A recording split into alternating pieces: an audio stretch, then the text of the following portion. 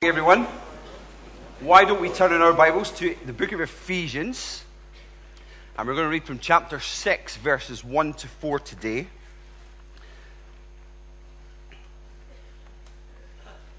And just as you're turning there, just as we did last week, we had a few book recommendations for you as we thought through marriage last week and husbands and wives and so on. This week, some recommendations for you in relation to parenting in particular.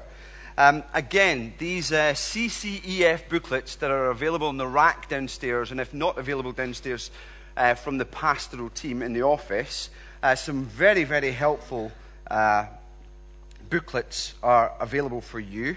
One is called Angry Children, Understanding and Helping Your Child Regain Control. No particular reason why I started with that one. Helping Your Adopted Child, great little book. Single Parents, Daily Grace for the Hardest Job. That is fantastic. We want to uphold all of our single parents who are seeking to teach their kids gospel truths well. Get a hold of that one. It's precious, really good. If you have teenage children, 2 books that are available downstairs. Anne Benton on teenagers, Biblical Wisdom for Parents. Age of Opportunity by Paul David Tripp as well. And another one that's just brand new, I haven't read this myself, but is apparently very good, Give Them Grace by Elise Fitzpatrick and Jessica Thompson.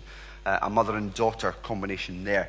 I've rushed through those at 100 miles an hour because I want to get you to these 2. Okay? Gospel-Centered Parenting by Bill Farley, William Farley, is available downstairs. I started reading this, I think, on Friday night, or Saturday evening. Last night? Anyway. It's a bit of a blur, but it was great. I couldn't put it down. I finished the whole book in like 2.5 hours. I just, obviously not reading every single word, but it's amazing. What? Why is that funny? I'm not getting commission or anything at all. It's a phenomenal book. I've waited ages to get a book like that, even though I've only had kids for 3 years. Anyway, another one. Tim Chester's book, The Gospel-Centered Family, great selection of Bible studies. Particularly husbands, why don't you walk through this with your wives, whether you have kids or not, actually walk through these things. They're tremendous little booklets. So, Bill Farley, Gospel-Powered Parenting, Tim Chester, Gospel-Centered Family. Tremendous. Let's have the first slide up, shall we? The fact that we have a problem, yes indeed, a program called Super Nanny is indicative of a problem. It really is. I mean, that so many people watch a program like this is indicative of actually really the tendency that children can have towards disobedience, and actually, admittedly, sometimes the tendency that parents can have towards desperation. Okay? Lots and lots of people watch programs like this on their TVs and try and get a handle on what it is to handle kids and what it is to be a parent. The sobering thing is that the kind of instruction on how to handle kids and how to be a good parent is actually of utmost importance. A recent article, a report published by UNICEF, the worldwide children's charity, who did a comparative study of Spain, Sweden, and the UK in relation to how parents handle children, how they raise their children, and what the children see as problems in the parents. And it does not paint the UK in a particularly good light at all. Far, far from it. And I think that's why we see that our bookstores are so full of advice on parenting. Now, you can watch Super Nanny if you want. Or you can read these books in the bookstores, Waterstones and so on, if you like. But we really need to turn to God's Word and see what the Bible has to say. So let's read Ephesians chapter 6. And this is for everyone, you understand. I'm not just speaking this morning to 35% of the church who currently have children of various ages. I think children, young people who are here, teenagers in particular, admittedly our kids, most of them are out this morning, sadly. And this is our parents' responsibility to tell them what I've said afterwards, of course. But I think young people need to hear this, because your forever is at stake, really. And that's not an overstatement. Your forever is at stake in this. Parents should certainly be listening to what God's word has to say here, because you're really at the coalface of parenting. That's obvious enough. But what about those of you who are parents, but whose children have grown up and are moving out? Is this time for a snooze? No. Because Titus 2 tells you, and women in particular, that you have a particular responsibility to teach the younger women how to love their husbands and love their children. So it's relevant for all. It's even relevant for those of you who are not yet married, or who would want to be married, and who could possibly have kids in the future, Lord willing. And for those of you who aren't planning on getting married, those of you who are just single, get this, it's for everyone. Because when we stand up here and we have our dedications, we have our babies here, we get you to stand up on your feet, and what do we make you promise? Really, that you're going to make a commitment to make sure that we as a church are going to uphold the centrality of the family in our church. And that we're going to defend that. And that we're going to partner all of those who do have children in this great work that God has ordained for us. This is why it's important for every single one of us. So let's read Ephesians chapter 6, verses 1 to 4. Children, obey your parents in the Lord, for this is right. Honor your father and mother, which is the first commandment with a promise, that it may go well with you and that you may enjoy long life on the earth. Fathers, do not exasperate your children. Instead, bring them up in the training and instruction of the Lord. Well, let's not forget where we are at in our book of Ephesians. We're not just parachuting in here to have a topical sermon on the issue of parenting. Paul has been very eager to say that this one new man that has been formed by God's saving work, we have been adopted into a family, formed into one new man with one great purpose, to walk in a manner worthy of the gospel. And if you look back to chapter 5, verse 15, Paul says between chapters 4 and 6 says, walk this way in a number of times, and this was the last one. Be very careful then how you live or how you walk, not as unwise, but as wise. And everything that follows after that, this is wisdom. Wisdom to be applied, okay? And then in chapter 5 and verse 18 in particular, he says, this is what it means. You should be filled with the Spirit, and then goes on to outline a little bit about what that looks like. So we sing, we exude gratitude, we follow God's plan for divinely ordered relationships, that is with husbands and wives, as we looked at last week, and this week, children and parents. So what we're looking at today is essentially ways that children and parents can show that they are truly being transformed by the gospel of grace, and that they themselves are indeed being filled with the Spirit, and this is evident in their lives. So what I want to do is just look at two things. Number one, the importance of a child's submission, and number two, the importance of a father's training. So number one, the importance of a child's submission. Obey your parents out of reverence for God. That's basically the command that comes for children. Children, verse 1, obey your parents in the Lord. I think it's true to say that children struggle with obedience, don't they? If you're a parent, just ask yourself how many times you've had to give your child a telling off in the last 7 days. Sundays are trying, aren't they? Yeah. Or just ask yourselves how many times you've had to give your child a telling off in that time. Or even if you are maybe a young person, a teenager, think about how many times in the past week you've grumbled, perhaps when they've asked you to do something. Do you know why? Let's get to the heart of it. Why do children and young people struggle with obedience? For the same reason that we adults do, of course. Because of the sinful tendency of their hearts. It's hard to believe, isn't it? Those cute little things in your arms, when they're first born and you so on. You're cradling a little sinner. I'm serious. The Lord is very strong in saying to us, this is the way we are born, with iniquity in our hearts.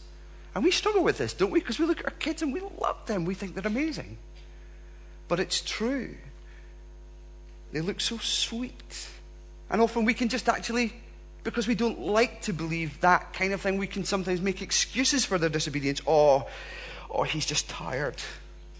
Or maybe he's just hungry. Or, she's been led astray by a bad crowd at school. Or, it's Smarties. It's those additives that they put in food. It's those kind of things. Now, in some cases, admittedly, these things can be contributing factors, okay? 1 Corinthians 15 says, bad company corrupts good character. Okay, we know that. That's in the word as well.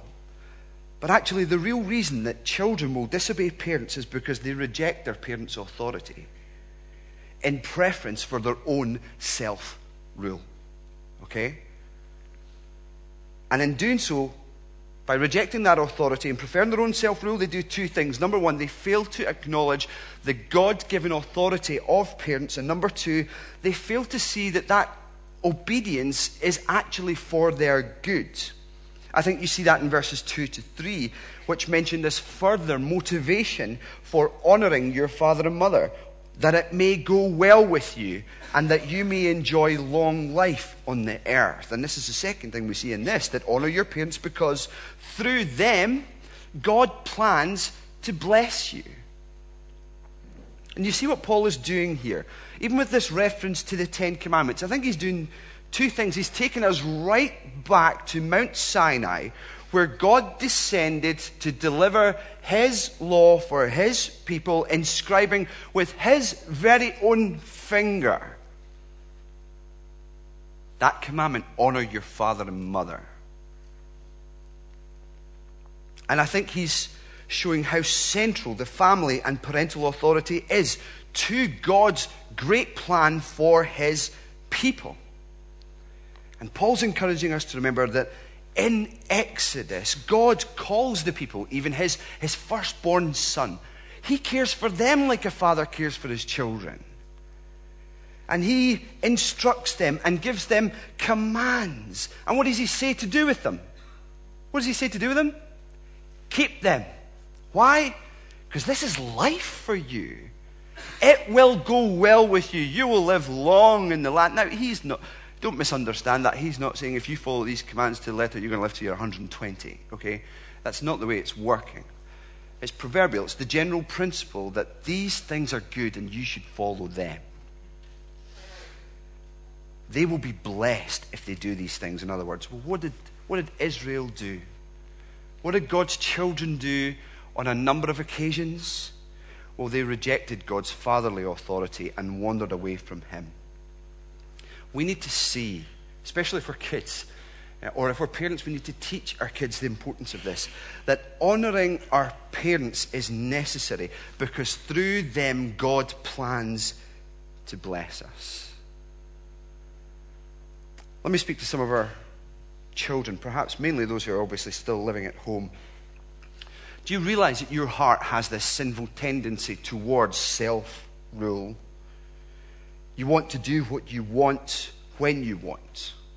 And though behind it all you might say, yeah, I love my parents, and you do, I'm sure. Sometimes you'll find yourself not only rejecting them, but even at some points hating them. I hate you. Some of us have heard our kids say that. But disobedience is deadly. Disobedience is deadly.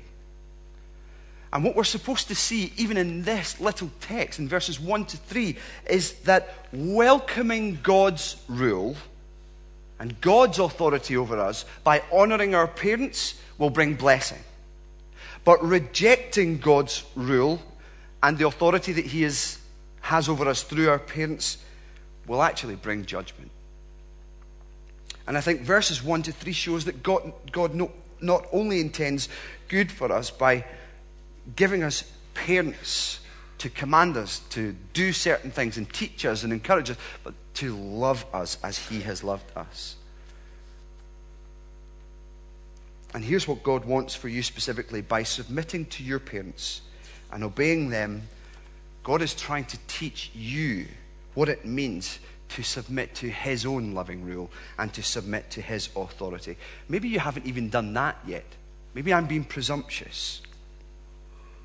Can I ask you then, please, for the sin of disobeying your parents on all those occasions, and alongside all the other sins that you have committed in your life, Jesus died so that even wayward children and disobedient young people who have been living to please themselves can ask forgiveness and find it from the gracious Father, God himself. You see, Jesus told the story of a family where the youngest son rejected the authority of his father, wandered away, spent and squandered his share of the inheritance. But rejecting his father's authority didn't make him free, didn't make him happy. He ended up wishing he could eat the slops that he was feeding to some pigs. The thing that happened with him was that he came to his senses.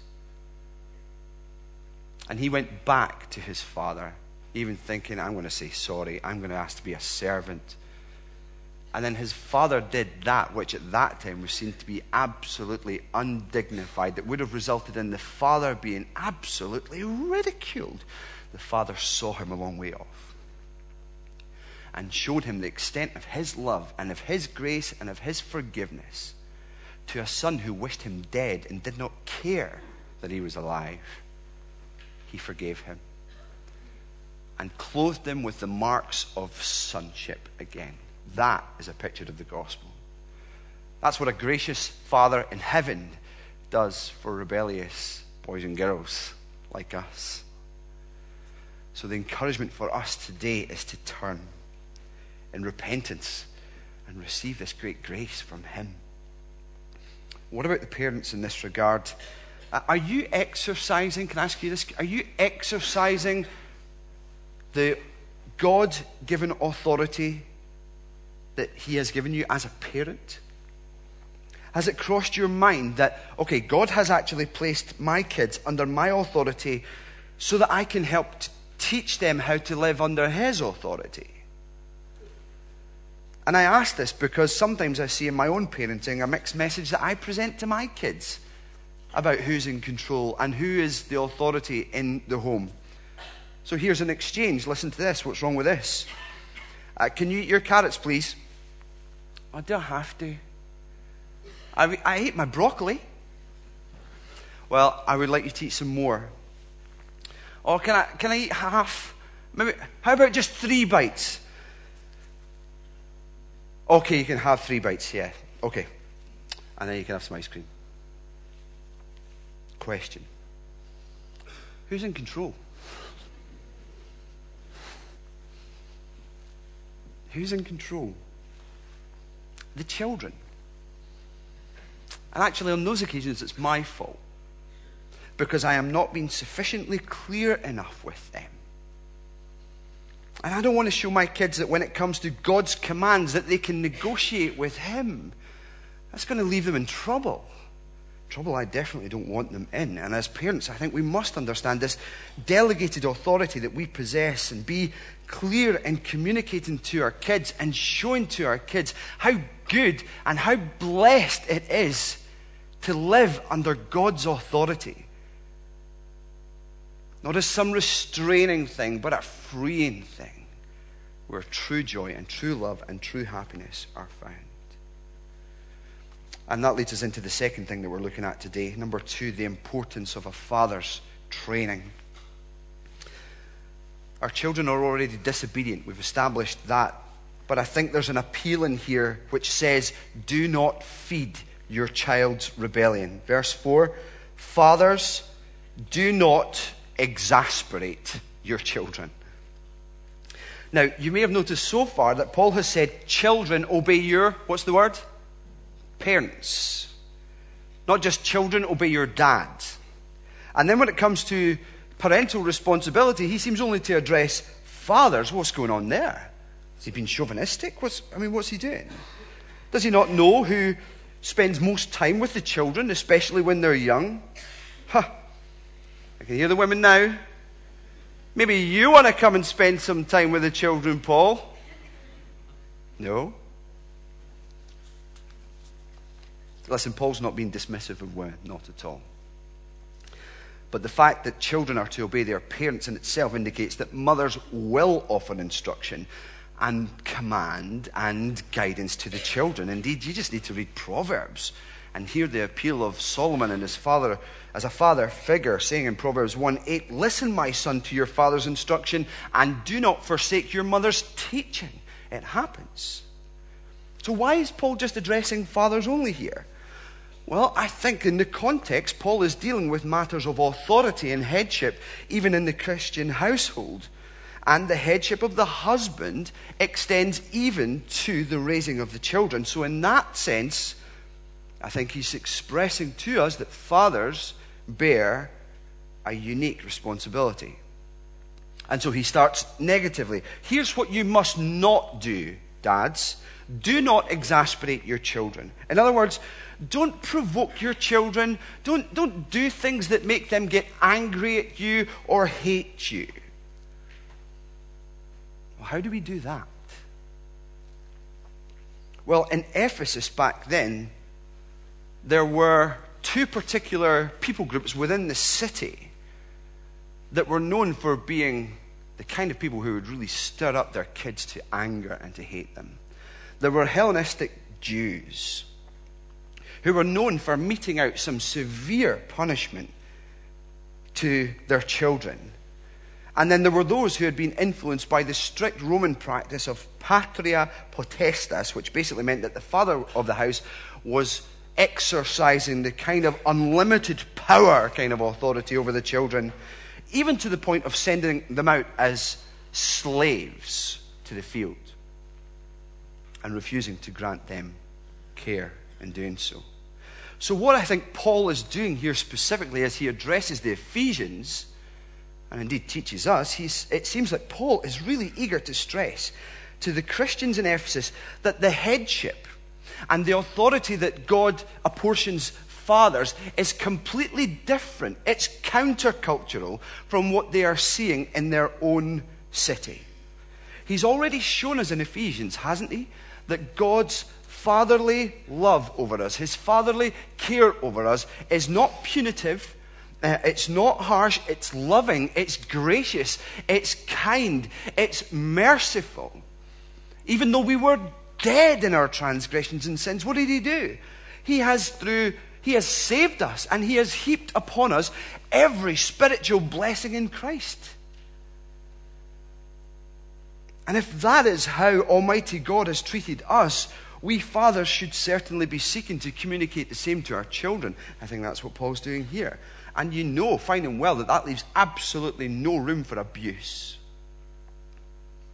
Authority here does not equal abuse. We're not naive to think that such abuse is only confined to Ephesus or the Dark Ages. Far from it. It certainly exists in our society and even in our churches, where fathers who struggle with self-control or who let power go to their head and struggle with the very same things. And if that's any of our brothers here today, you need to come and have a chat with us. There's grace for you.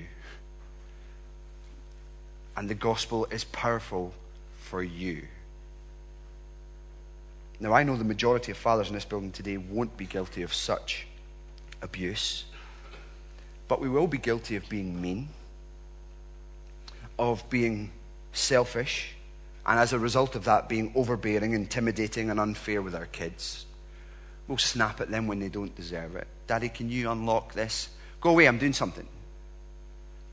That's harsh.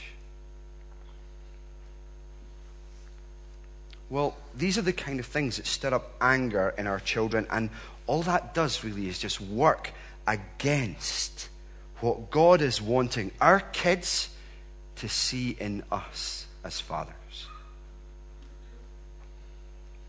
So if that's what we shouldn't do as fathers, what then can we do? Oh, do not feed your children's rebellion. Instead, feed their faith. Feed their faith. Don't feed your child's rebellious tendencies. Feed them with a soul-nourishing, life-shaping gospel diet. Okay? Look at verse 4. Fathers, do not provoke your children to anger, but bring them up. Now that verb for bring them up means to nourish. It means to lovingly feed them with a view to nurturing maturity and godliness in them. And this word has already been used to describe what Jesus does for his church. Look back with me to chapter 5, verse 29. No one ever hated his own body, but he feeds and cares for it just as Christ does the church. That feeding there, that nourishing is the same word that we have here. So if the saying is true, you are what you eat, what are we currently training our children to be?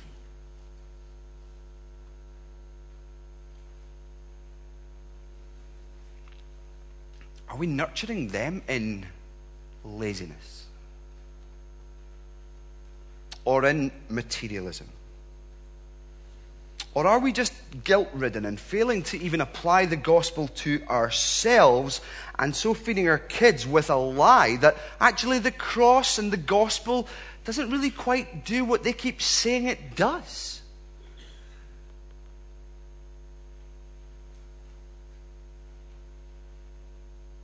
Or you're maybe choosing your subjects and thinking through what you'll do with your life. Let me talk to you about the gospel. That's the kind of thing we should be doing. That's the kind of feeding that we should be doing. Oh, Daddy, this boy hit me at school today. I mean, we restrain ourselves. Don't hit him back. No. Well, sometimes, people in this world can be unkind to us. But what difference does the gospel make to how we respond there? Do you think you can find it in your heart to forgive that boy just as Christ has forgiven us? You start feeding them the gospel at every opportunity. For breakfast, lunch, dinner, for supper. And do what Deuteronomy 6 says when you're walking along the road, when you're lying down, the kids jump in, Daddy, is it time to get up? It's a gospel opportunity, I'm told.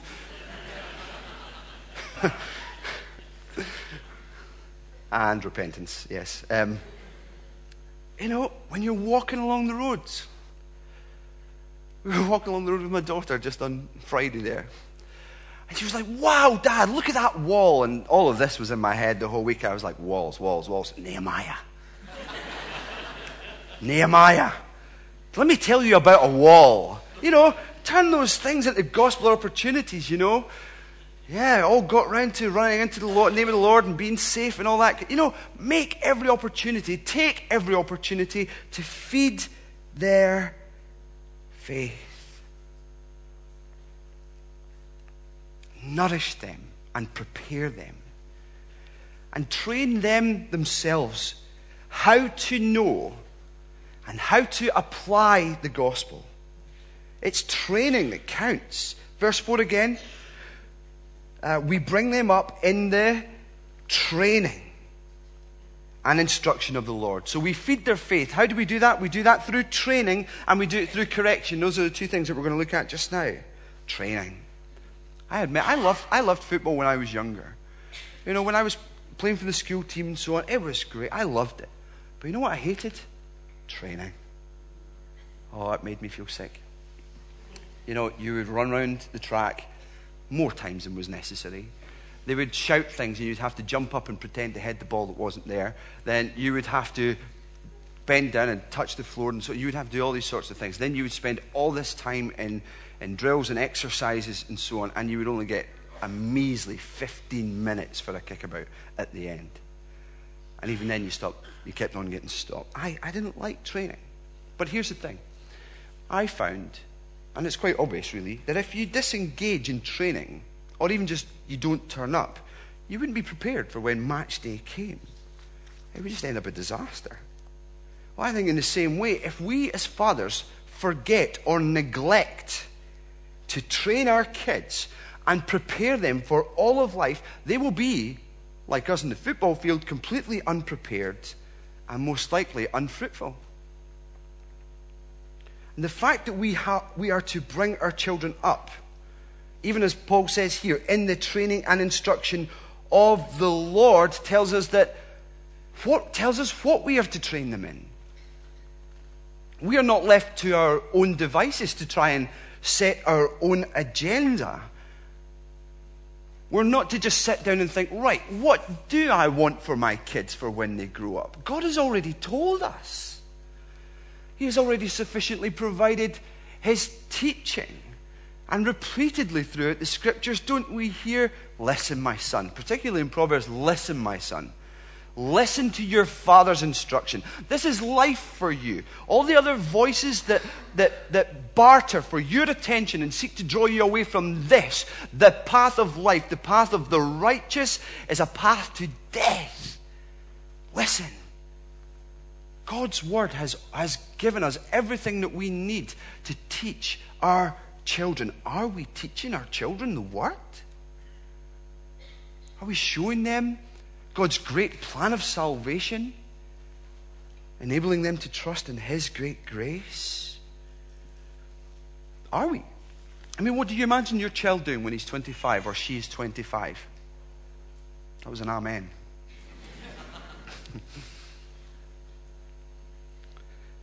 Well, answering that question really determines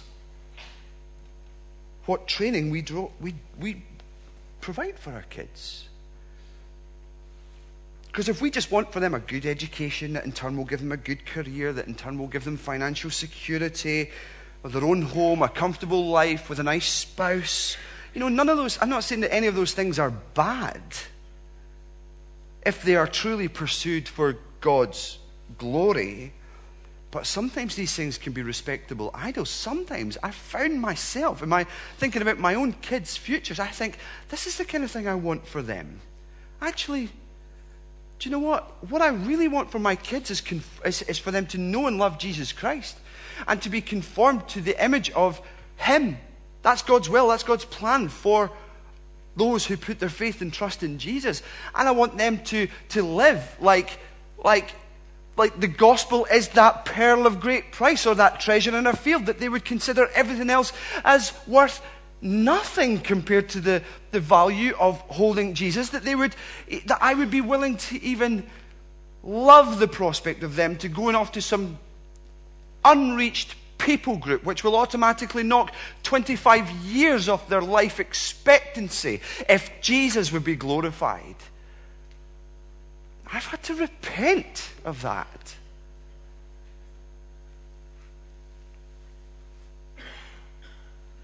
Keep reminding myself that it should not be my primary aim to make them into well-behaved trophies of my parenting skills, or simply just to be good and nice so that they're actually liked by other people and so that they won't actually face conflict. That's really what a lot of parents really want to prevent their children from experiencing, isn't it? Conflict. We don't want them to experience hatred. We don't like experiencing hatred.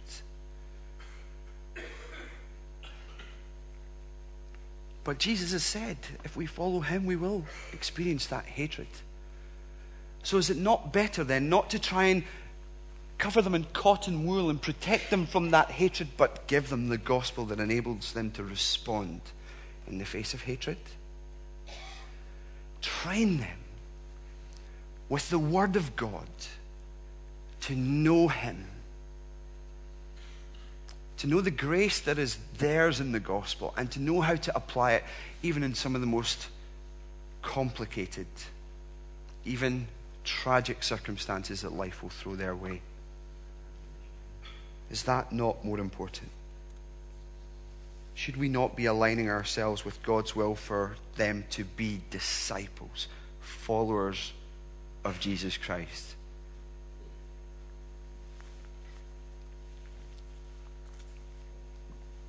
And remember, encouraged by Paul's words to Timothy, as for you, continue in what you have learned and have become convinced of, because you know from whom you learned it, and how from infancy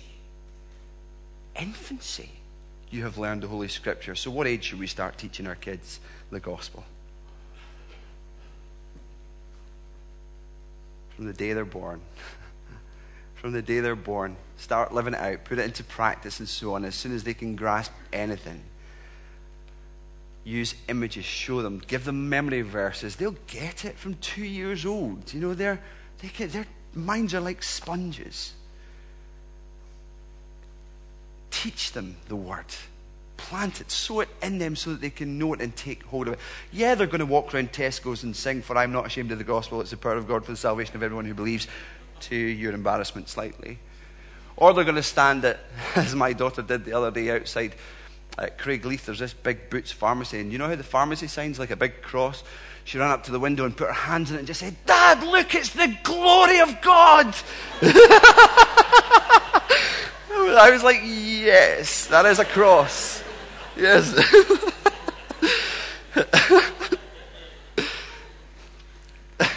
Teach them from infancy. They get it. They get it. Teach them well and never stop. Never stop remembering that all Scripture is God-breathed and useful for teaching, rebuking, correcting, and training in righteousness, so that our children, may be thoroughly equipped for every good work. So dads, immensely practical. Pick a book of the Bible and walk it through with the kids. Pick a book of the Bible, walk through it with them, and make time to do this and guard it with your life. Do you know the other thing that UNICEF report revealed?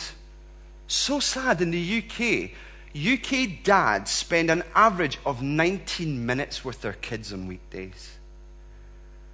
That broke my heart. Make time.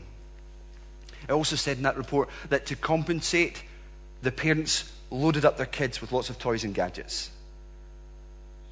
UNICEF asked the kids, "We don't want gadgets. We want Dad." Think through how you spend your time with your family. Section that off, guard it with your life, and train them knowing that if you don't, someone else will. Our children's hearts and minds are like these spiritual gardens. They need tended. If we don't sow gospel seeds, other people will sow other kinds of seeds. Now, one of my biggest concerns in this whole area of fathers training their children to know and apply the gospel, my biggest concern is that I think the main reason why fathers don't read the Bible with their children or teach the gospel or make a priority of that is that they don't actually have much confidence in it themselves. And the greater our confidence is in the gospel, that it truly is that which holds the power for salvation of everyone who believes, then the greater our focus will be on teaching it. And I know you're probably sitting there thinking the same thing as me. Woe is me. I'd love to do it. I hate myself for this. I keep doing this. Like Paul would say, I do not do the things I know I should do. And what I hate, I do. Listen. There is grace for you today. God's forgiveness, the death of his Son, even covers over the failures and our inadequacies in our parenting. So don't you dare walk out of this place today feeling all guilt-ridden. Fair enough, maybe take a little bit of a kick and a prod and an encouragement, but not guilt, not shame. The gospel doesn't allow that. Train them. Feed their faith by training them, and then lastly, by correcting them.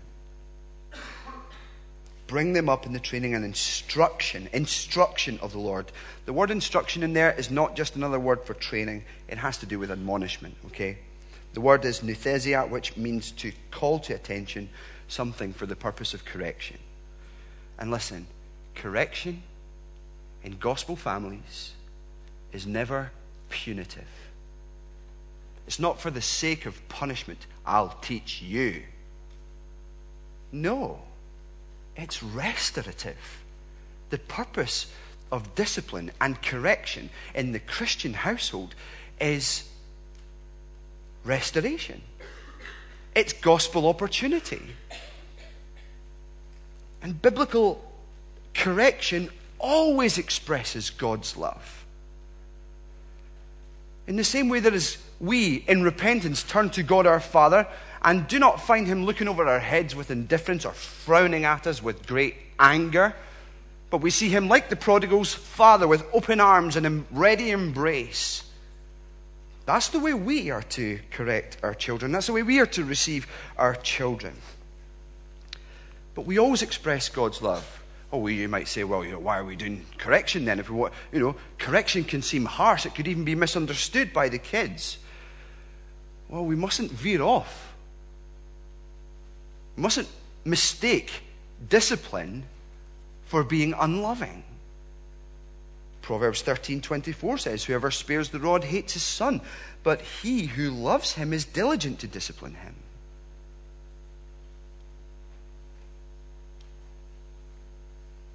So we love our kids, we discipline them, we correct them. I'm not going to go into all the different ways that you can do that. You need to come to your own decision on that. I would end up a legalist if I started giving you instructions. But if you find something that works, that expresses your love and is a picture of the gospel for your kids, it teaches and trains them well and knows that even through submission to your authority, they get to see how good it is to sit under God's loving rule, then go ahead. Let's not forget the way God disciplines us either. My son, do not make light of the Lord's discipline, and do not lose heart when he rebukes you, says Hebrews 12. The Lord disciplines those he loves. We have all had human fathers who disciplined us and respected them for it. Our fathers disciplined us for a while as they thought best, but God disciplines us for our good, that we may, what? Here's the reason. Share in his holiness. It's to make us like Jesus again, isn't it? It's to make our kids like Jesus, knowing that later on, however, though it's painful at the time, nobody likes discipline. It produces a harvest of righteousness and peace for those who have been trained by it. So think through how you discipline and correct your kids. I've told you I'm not going to tell you things to do, but I'm going to tell you a couple of things you shouldn't do, okay? Manipulation, that's wrong, okay? Your sister would never have done that. Fear, just wait till I get you home. Bribery, I'll give you some chocolate if you just take your medicine. That was my example this week. Emotionalism. After all I've done for you, this is how you repay me. Or inconsistency. Okay, just this once. Those will send mixed messages to our kids. But whatever you do, make sure you're calm. Make sure you're calm when you discipline them and they know that you love them. Make sure you're clear. Help them to know exactly what they've done wrong and why it's wrong and what it is that you actually expect of them. Make it a teaching moment. And be consistent. Set the good boundaries for them when things are peaceful and when things are happy, not when things are going crazy all over the place. And be gospel-centered. Restoration is the aim. Lead them to Jesus. Lead them to the gospel. Let them see how great and gracious God is towards them, even though they sin. And you teach and train your kids that, you can be sure that even if they go off into a wayward rebellion later on in life, your example will have taught them that there is one that they can turn to when they come to their senses. All in all, parenting matters, doesn't it? It's got quite a place in God's plan for raising up a generation of followers of Jesus Christ. And the more we look into it, the more we understand it, actually the bigger the stakes seem to be. There's a lot riding on this parenting business, and when we look at it, we do feel like we have, in many ways, failed our kids. But again, let's not walk around in that condemnation. We communicate nothing of the gospel to our kids if that's what we do. But we need to be real. We need to look after our own hearts in particular. Careful to consider how we apply the gospel to our own lives, knowing that, yes, do you know what, even in our parenting, even with these little kids that run around, or with the bigger teenage kids that run around, our motivations will be mixed. We prefer selfishness and self-rule at times. Our interventions won't be perfect. Our emotions will be in turmoil. But again, just listen.